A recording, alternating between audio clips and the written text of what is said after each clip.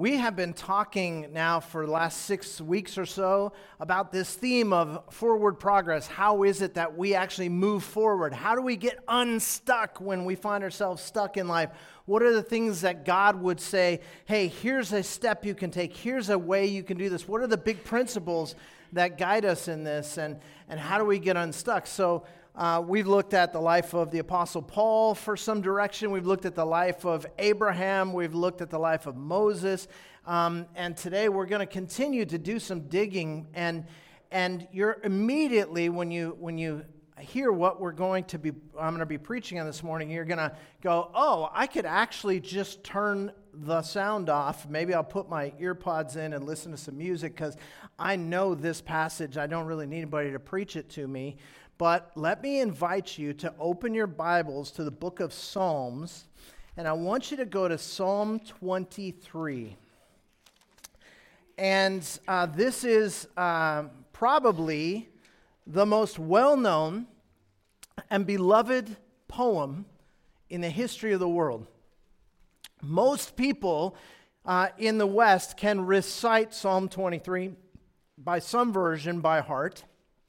You at least have heard it many, many, many times. There's something about this psalm that just stirs the heart and touches our lives. And so you're going to be thinking, well, I know this psalm. I've read this psalm. I've appreciated this psalm.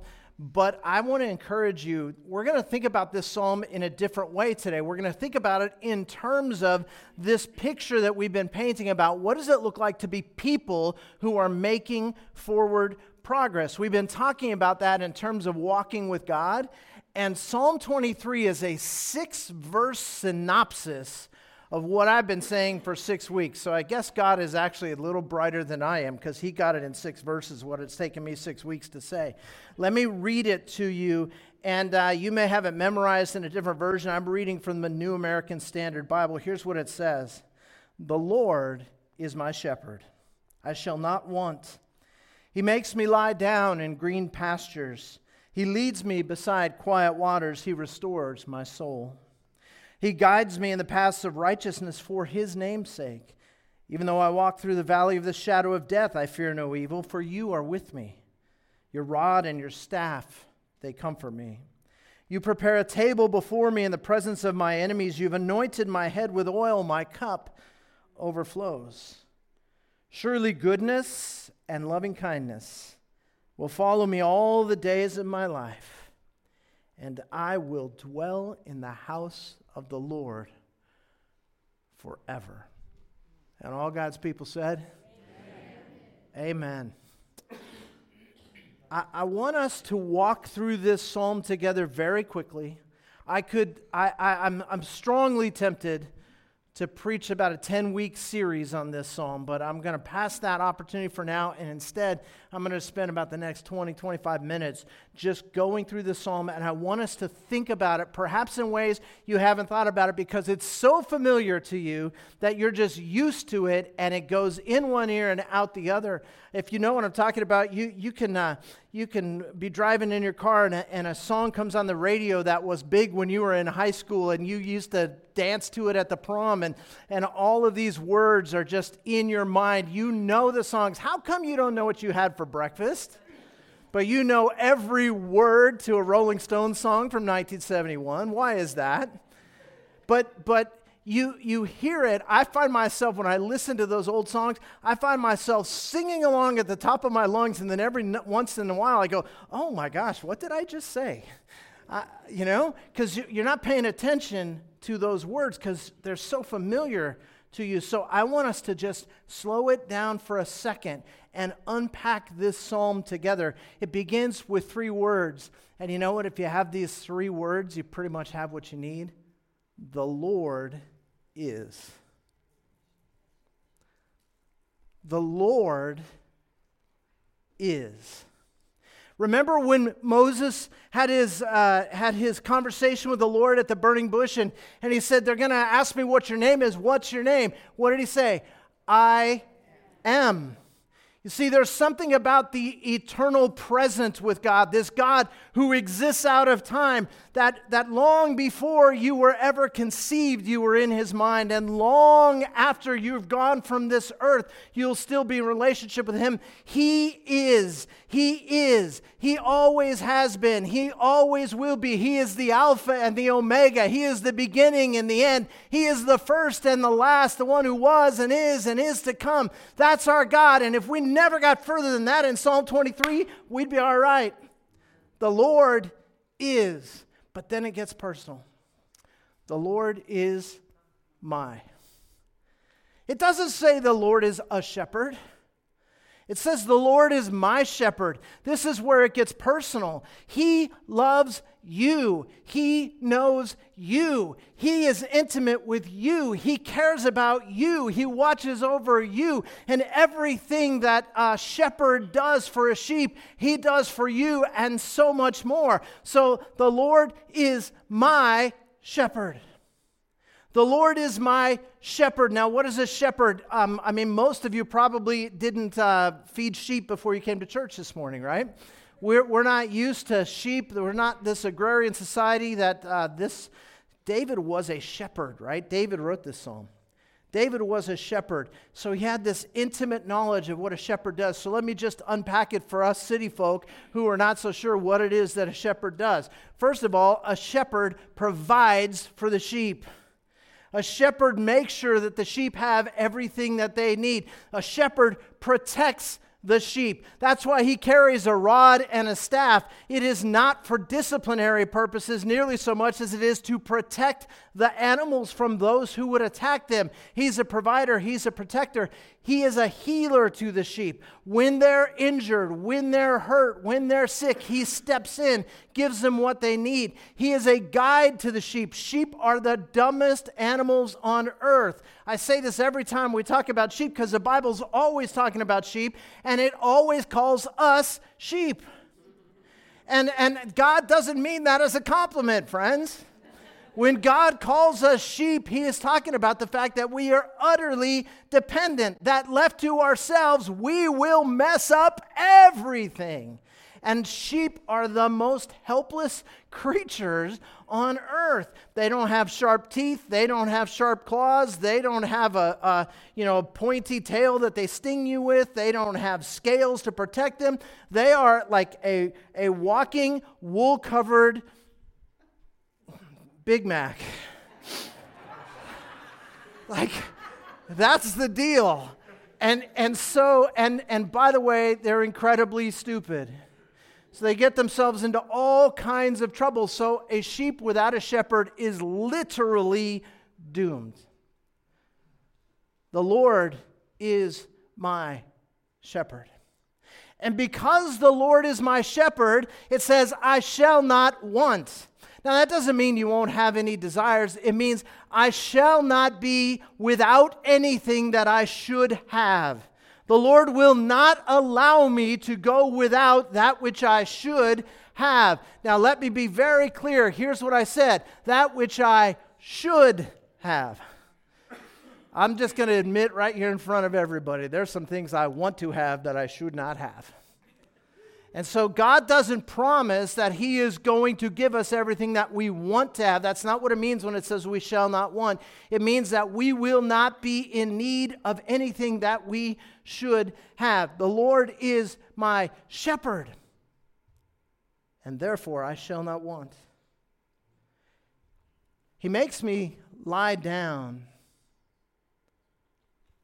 Have you ever thought about that line? He makes me lie down. God will force you to lie down. Anybody say amen to that? Right? You've been there? The Lord sometimes will force us to slow down. When we're going full speed and he says, no, you need some time on your back, the Lord will sometimes give us that time that we're not asking for. He loves us too much to let us run out of strength. He loves us too much to let us operate on our own strength. You know, the Sabbath is this concept that most people are like, don't know what to make of. Here's the general principle. God created you. He made you. He knows what you need, and He says that you need regular rest as a part of the routine of your lives. Now, we live in Southern California. We never rest. Rest for us is traffic on the 210. And God says, no, there's going to be some times I'm actually going to make you lie down. And in the context of a shepherd, we know Jesus' famous parable about the sheep that wandered off, and the good shepherd left the 99 and he went and got the one.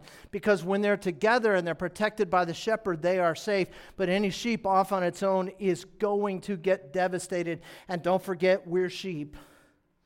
Some of us, we're just sort of wired in such a way that we're like, I'm sick of the church. I'm sick of hypocrites. I don't want to be around people always getting in my business, and these people don't even act the way they say they believe, et cetera, et cetera. I'm gonna do my Jesus thing on my own. Guys, you can't make it on your own. We need to be with the shepherd. We need to be with the sheep. And as you probably heard, preachers love to tell this, but it's true. If there is a young lamb or a sheep that keeps wandering off, some of us are prone to wander, amen? Elbow the person next to you. Some of us are prone to wander, and God says, I'm going to come after you, but if He's constantly having to come after you, you know what a good shepherd does? He breaks the leg of the sheep. You know that famous painting of Jesus, the shepherd with the lamb around his shoulders? That's what a shepherd does. Breaks the leg of the sheep and then carries it until that leg heals. Develops this close relationship where the sheep learns to trust the shepherd. He will make us lie down. Let me give you another animal illustration.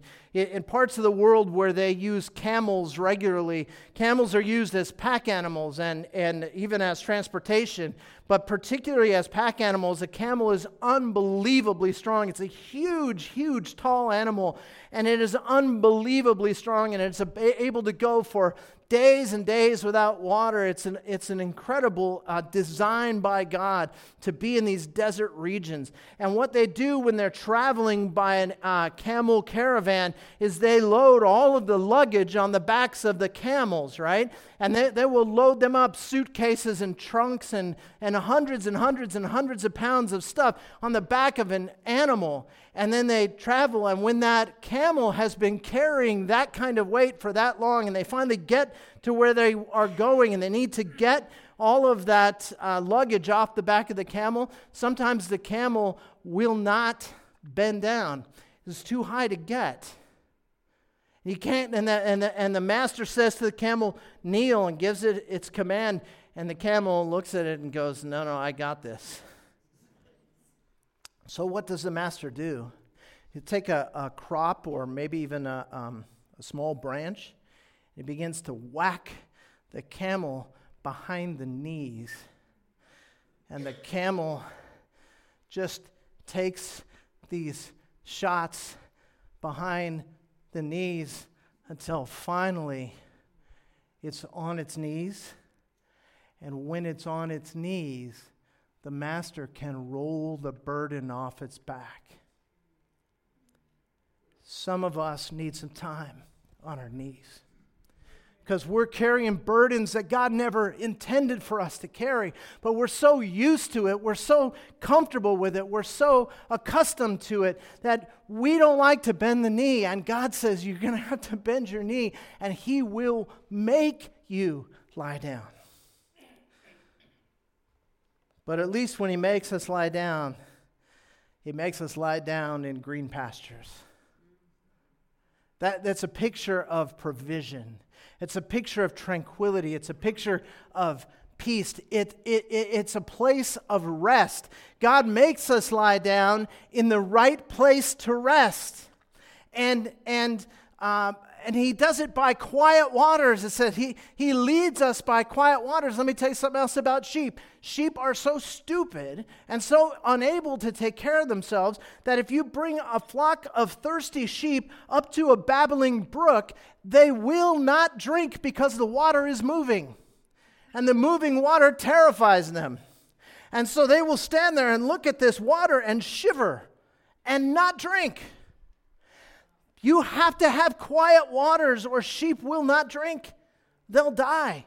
So why do they need to be with a shepherd? Because a shepherd knows where the green pastures are. The shepherd knows where the quiet waters are, right? And the sustenance comes because the shepherd leads us to those places. And why does he do it? For the sake of restoring our souls.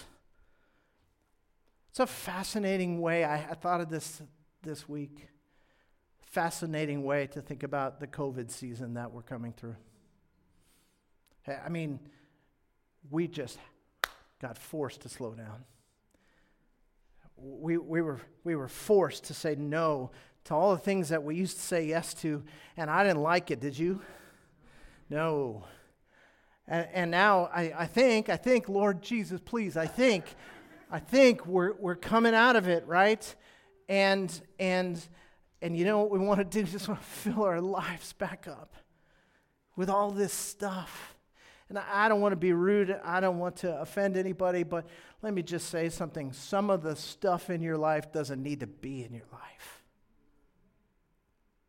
Too many of us are walking around on our own strength. We're unwilling to lie down. We're unwilling to drink from the quiet waters. We just go, and we wonder why we're running out of gas. You see, walking with God is not about God using you to get stuff done. Again, shocking newsflash, God don't need you. God's going to get his stuff done with or without you. It is a privilege. It is an honor. It is an invitation that God invites you to be involved in the things that he is doing. And too many of us are walking around unwilling to slow down at all because God is calling us to rest. But a lot of us think that rest should be resisted. And we don't realize he's doing it to restore us. The problem is that some of us are willing to rest, but what we call rest is not what he calls rest. We want to rest in front of the TV. We want to rest while we scroll through the internet or the social media and all that kind of stuff. And a lot of what we're taking in is just garbage. We want to rest at the bar. We want to rest at the club. And yet we wonder why our soul is not being restored. We actually only find our rest in him. In him. We've been talking about this. Remember that when the scripture talks about Jesus being the way, it's not talking about directions. It's talking about he is the actual way. It is with him and in him. We are fed in him. We're provided for in him. We are protected in him. Stop trying to find rest in things that do not rest your soul. When we walk with him, he leads us in the paths of righteousness. Another translation that I like says, he will lead me in the right path. And we've been talking about this a lot, this idea of a path.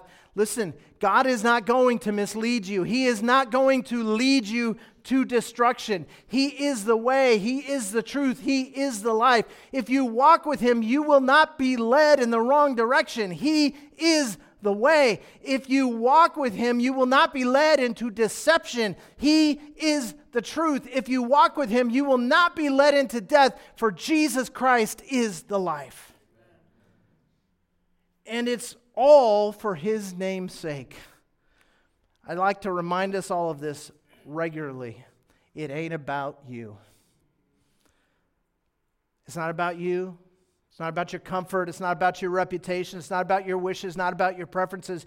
Your life is found in Him, and it's all about Him and His glory and His honor and His renown. And as long as you try to make it about you, you're going to keep coming up empty and wanting more. But if you seek first the kingdom of God and His righteousness, all these things are added unto you.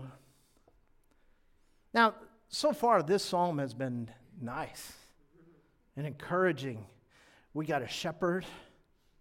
He meets our needs, provides for us. He gives us rest and restoration. He protects us and guides us. But then in verse 4, this psalm takes a shocking turn. Even though I walk through the valley of the shadow of death, I fear no evil. You are with me. Your rod and your staff, they comfort me. Wait a minute. What happened to the green pastures? What happened to the quiet waters? Lord, I was just starting to trust you. I was just getting to where I felt like I could just walk behind you. And man, there's green pastures, there's quiet waters, there's protection against attack. And all of a sudden I look up and we're in the valley of the shadow of death. What was I following Him for in the first place? What's He leading me here for? I'm in the valley of the shadow of death. And let me just tell you something. This is not theoretical for David. This is not just beautiful poetry. By this time, we believe that he had already buried 4 of his own children. Think he knew something about the valley of the shadow of death? By this time, he had buried his best friend, Jonathan. By this time, he had watched hundreds, if not thousands, of soldiers with whom he was comrades die at his side on the battlefield. He knew something about the valley of the shadow of death. He knew grief. He knew the fear that comes with it. He knew the confusion that comes with it, the disillusionment, the not understanding what God is doing. And he knew what it was to cry out to God and not hear God's voice coming back. And so he says, He leads me into the shadow of death. I guess what we need to take from this is that the path of God is not always easy. Let me just apologize on behalf of preachers who have presented the gospel of Jesus Christ as if it meant that your life on earth is going to be easy if you just say yes to Jesus. The Bible doesn't say that anywhere. You know what Jesus said? If you want to come after me, take up your cross daily and follow me. It's an instrument of death. The path of God is not always easy. Sometimes it's an uphill climb. Sometimes it's dark and stormy. Sometimes it's hard to understand what God is doing and why what God would lead you into a season like this in your life. But somehow David was saying that he could walk through even the darkest valleys without fear. Why? For thou art with me. Because God was with him.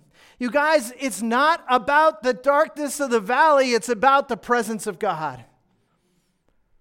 Wow, that is good. I'm going to say that again. You should write that down. That is good. That's a quotable quote. It is not about the darkness of the valley. It is about the presence of God. I don't have to live in fear because God is with me. I don't have to understand all the circumstances. God is with me. Remember, God doesn't send you into a dark valley and wish you good luck. He leads you into the valley. He guides us into the valley. He takes us into the valley. This God who loves you and wants the best for you, has power over everything, still sometimes chooses to take you by the hand and say, come on, let's go into a very dark place. He leads us into that valley by His choice. Some of you are walking through the valley right now. You know exactly what David was talking about. But I want you to know something. The Good Shepherd is with you. He sees where you are. He didn't leave you and send you there. You don't have to fear. He's carrying a rod and a staff for a reason. He is your protection, even in the valley. That's the tools that the shepherd uses to protect and provide for a sheep. God is with you even in the darkest times. You are not alone in the valley. The Good Shepherd brought you there, and He will not abandon you there. Because it says, I walk through the valley. You notice it doesn't say, even though I walk into the valley of the shadow of death. It says, I walk through the valley of the shadow of death. That means I'm not going to stay there. Amen?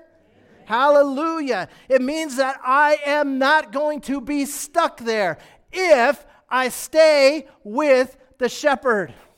The good shepherd leads me through the valley of the shadow of death. He's not going to keep you from having dark days. He's not going to keep you from suffering and struggling, but He is going to be with you. He is going to protect you, and He is going to take you through it. The terrible tragedy is that so many people find themselves in that valley, and the fear grips them, and they abandon God in the valley. They assume that if I'm going through a hard thing, God must not be trustworthy. And so let me just ask you to think about your own life. If you're in a valley, have you taken matters into your own hands? Are you walking your own way, or are you holding the hand of the shepherd? You see, fear, he says, I will not fear. Fear is not necessarily a bad thing. God gave us fear. The emotion of fear is meant to serve us. It's what makes us jump back when we hear a rattlesnake rattle. It's what makes us stand back from the edge of the cliff so we don't slip and go over. God wants fear to serve us, but fear, like so many other emotions, which is a gift from God, here's what they have in common. They make wonderful servants but terrible masters. Fear is never meant to be our master. Guess what? If you're a follower of Jesus Christ, you have one Lord, and His name is Jesus. Fear doesn't get to be your Lord. Worry doesn't get to be your Lord. Doubt doesn't get to be your Lord. Jesus is Lord. It goes on in verse 5. You prepare a table before me in the presence of my enemies. Your enemies are not going to destroy you if you're making forward progress with the Lord. Instead, the day's coming when they will stand back and watch the blessings of God poured out in your life to the point where it says, He anoints my head with oil and my cup overflows. Oil poured on the head, the picture, the symbol in Jewish life of God's blessing. And it's not a little bit, it's not a sip, it's not a taste, but my cup overflows. This whole psalm is amazing. But I especially like the way it ends with verse 6. Surely goodness and loving kindness will follow me all the days of my life, and I will dwell in the house of the Lord forever. Surely goodness and loving kindness will follow me all the days of my life. And maybe you memorized in the King James as a younger person, surely goodness and mercy will follow me all the days of my life. I like that word. I think we have a better grasp of it than necessarily loving kindness, which is not a word that we use much. Surely goodness and mercy will follow me all the days of my life. You see, people have gotten this backwards. We have a tendency to chase after goodness. We have a tendency to chase after mercy. We just can't seem to attain it. We just can't seem to get it. We're chasing after it. And there's all kinds of unfulfilled people that are just going like this after goodness and mercy, chasing after it. But you guys, that is not what the Bible says. I'm going to illustrate this for you. I need a couple guys. Michael, Bo, will you guys come up here and help me with this real quick? I want you guys to see this, okay? Come on up on the platform here. So this is Michael and this is Bo, but we're going to call him goodness and we're going to call him mercy, okay? Because what does the Bible say here? The Bible says, surely goodness and mercy will follow me all the days of my life. I am not chasing after goodness and mercy. In fact, if I take off, goodness and mercy will chase after me. And no matter how far I go, no matter where I run, no matter how far from safety I get, goodness and mercy, they just keep coming after me. And goodness and mercy are going to chase me all around. And no matter what I do, it just seems I can't get away from the goodness and the mercy of God, because God's goodness and mercy chases us. will not let us go. The mercy and the goodness of God. All right, thanks. Whew. Glad I didn't do that back when my heart was all messed up. God's goodness and mercy is after you. God's goodness and mercy will not relent.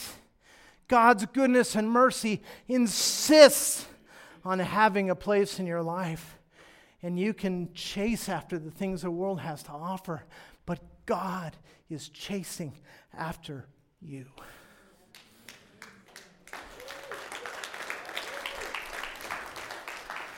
And then the scripture says, and I will dwell in the house of the Lord forever.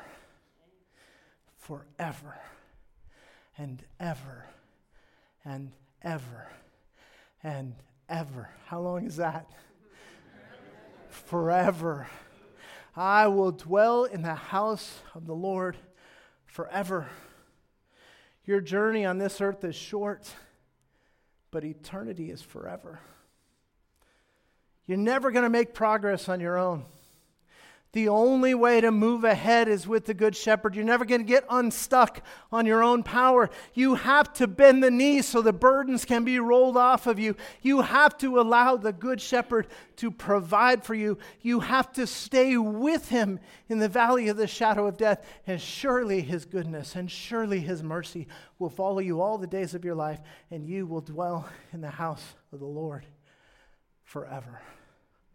What else do you need? I'm going to ask the worship team to come back up and get prepared to lead us in worship. I just feel like it is so appropriate for us, in light of the truth of this amazing psalm, to just stand to our feet, lift our hands and our hearts, and give praise and honor and glory to God. So let's stand. I'm going to pray, and then we're going to turn it over to these guys, and they're going to lead us back into the one who is the source of our goodness and mercy. Father, we say thank you. We say hallelujah. We say you are good. You are perfect. You are holy. You are everything we need. Forgive us, God. We admit it. We're stupid sheep. We get it. Help us, God, to stay with you, for we know that you always stay with us. Thank you that your goodness and your mercy follow us all the days of our lives, and we will dwell in the house of the Lord forever. Amen.